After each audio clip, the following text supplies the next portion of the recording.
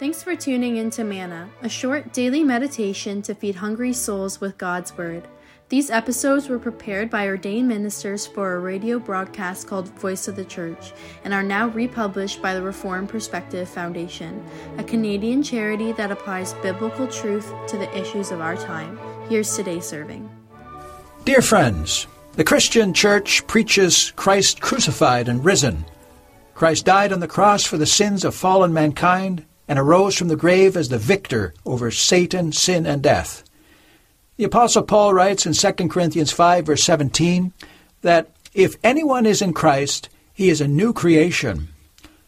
What does that look like? How is the gospel of the crucified and risen Christ supposed to impact our daily lives? Paul tells us in Philippians 4, 8 and 9, where he writes, "Finally, brothers, whatever is true, whatever is honorable, whatever is just, whatever is pure, whatever is lovely, whatever is commendable, if there is any excellence, if there is anything worthy of praise, think about these things. What you have learned and received and heard and seen in me, practice these things, and the God of peace will be with you." Paul begins by saying, "Finally, brothers." He has come almost to the end of his letter. Paul gives some broad and comprehensive instructions at the end, as evident from the use of the word whatever 6 times, and the word any and anything. Whatever is true, whatever is honorable, whatever is just, whatever is pure, whatever is lovely, whatever is commendable, if there is any excellence, if there is anything worthy of praise, think about these things. Taken out of context, these qualities could be taken as a list of humanistic qualities praised in the Greek-speaking society of which Philippi was a part. The Greek-speaking world valued what is true, honorable, just, pure, lovely, commendable, excellent, and praiseworthy. Paul, however, is referring to something much deeper because he is writing within the context of the gospel. He writes these words to the Philippians because of, as he says in chapter 1, verse 5, their partnership in the gospel. All Christians are partners in the gospel. The gospel of the crucified and risen Christ changes everything in our lives. Of ourselves, we are dead in sin and misery, but, as Paul says in this letter, God's Son came into the world and humbled himself and became obedient even to death on a cross. We are saved by grace through faith because the gospel is about the righteousness from God that depends on faith, as Paul says in Philippians 3, verse 9. Christ's resurrection raises us up to a new life, and Paul speaks in Philippians 3, verse 10, about wanting to know the power of Christ's resurrection. Christians are a new creation in Christ. That's why Paul says in Philippians 1, verse 27, "Let your manner of life be worthy of the gospel of Christ." And that's why Paul writes in Philippians 4, 8 and 9, that we are to think and act as Christians. Therefore, there is a very deep meaning to what Paul says in regard to thinking about whatever is true, honorable, just, pure, lovely, commendable, excellent, and praiseworthy. Above all, this means that we are to reflect on the redeeming work of Jesus Christ, which is the epitome of what is honorable, pure, lovely, and excellent. And from there, this command percolates down to every aspect of our lives. Our whole life must bear the stamp of the gospel, and this means that all our thoughts must be in harmony with the gospel. That's why Paul says in Philippians 1, the verses 9 and 10, "And it is my prayer that your love may abound more and more with knowledge and all discernment, so that you may approve what is excellent, and so be pure and blameless for the day of Christ." That's about thinking. Paul tells us to think about the grace that is ours in Christ Jesus and the impact that is to have on our lives. Christians cannot go through life in a thoughtless way. For a Christian, life is not only about food, clothing, and shelter. It's not only about work and play. Our whole life is to be affected by the gospel of salvation, and that requires thought and reflection. That's why Paul writes in Ephesians 4:22 through 24, "You were taught to put off your old self, which belongs to your former manner of life and is corrupt through deceitful desires, and to be renewed in the spirit of your minds, and to put on the new self, created after the likeness of God, in true righteousness and holiness." That's about our thoughts. We are sometimes, maybe often, inclined to compartmentalize our lives by treating the Lord's service as just one more component or compartment of our lives, as if it's an add-on.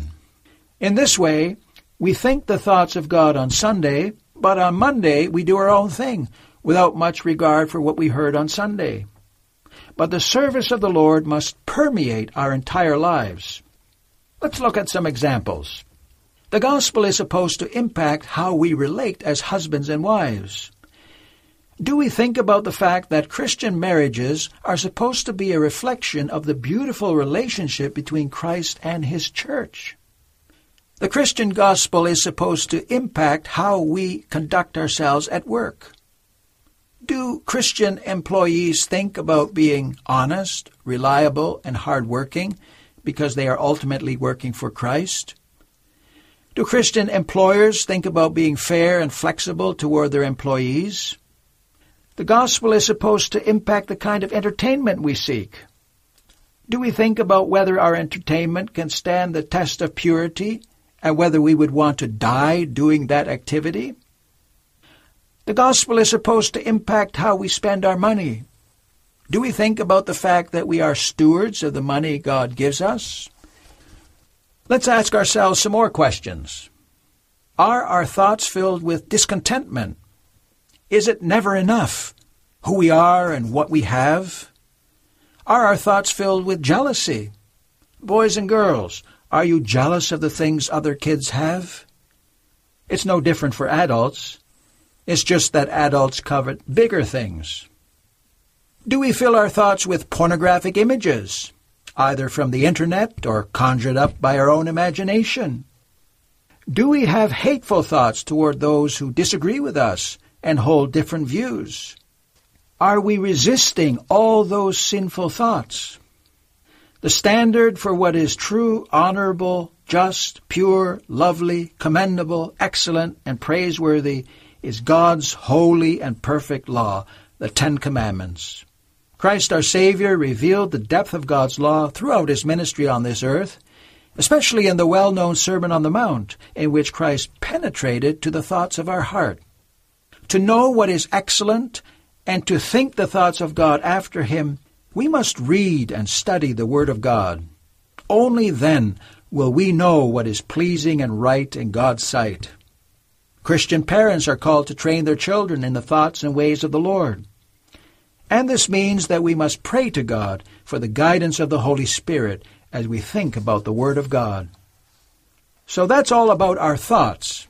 Paul, however, goes on to write about our actions when he says in Philippians 4, verse 9, "What you have learned and received and heard and seen in me, practice these things." Paul doesn't only tell us to make whatever is pleasing to God the focus of our thoughts, but also to act according to it. It's not sufficient to know what is pure and commendable, but we must also do what is pure and commendable. We may not pull thoughts and actions or doctrine and practice apart.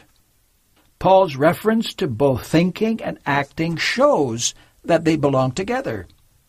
The Apostle Paul emphasizes what the Philippians have received from him by using 4 words for the same basic idea. He says, "What you have learned and received and heard and seen in me, practice these things." Paul could have said it with 1 word, but he chose to say it with 4 to emphasize the point. These words express what was handed to them by Paul, either by his teaching or by his lifestyle. It's as if Paul is saying what he said in Philippians 3, verse 17, "Brothers, join in imitating me." Paul thought deeply about what he had in Christ, and Paul wanted to live close to Christ his Savior. Paul wanted to be transformed in all his thoughts and actions by the power of the crucified and risen Christ. Paul wanted to live as someone spiritually raised from the dead. As Paul says in Philippians 3 verse 10, I want to know Christ, yes, to know the power of his resurrection. We must say it with Paul, and we must let that be reflected in our thoughts and actions. Such a life is a blessed life, as Paul goes on to say when he speaks about our blessing. Philippians 4 verse 9 ends with these words, And the God of peace will be with you. The God who established peace between fallen people and himself through the redeeming work of Jesus Christ, the God of peace will be with us then. Notice carefully the little word and with which the last part of Philippians 4 verse 9 begins. Paul says, think about these things, practice these things, and the God of peace will be with you. That means the blessing is conditional. Someone who was baptized long ago but is only a nominal Christian will not be blessed with the presence of God. The Christian faith must be reflected in our thoughts and actions. We must live it. Only then will God be with us and bless us. Also in Old Testament times, God made clear that Israel could not presume upon automatic blessing because they were God's people. We read this in Deuteronomy 11, 26 through 28. See, I am setting before you today a blessing and a curse. The blessing if you obey the commandments of the Lord your God, which I command you today, and the curse if you do not obey the commandments of the Lord your God. As Psalm 1 says, the person who meditates on God's law both day and night will be blessed, because the Lord watches over his way. It's in that same spirit that Paul writes. All Christians stumble often in thoughts and actions. We cannot earn God's blessing ourselves. Christ earned God's blessing for all those who believe in him. Christ's thoughts were always about things that are true, honorable, just, pure, lovely, commendable, excellent, and praiseworthy. Christ's actions were always in accordance with such things. And Christ paid on the cross of Calvary for all our sinful thoughts and actions. In Christ we have salvation.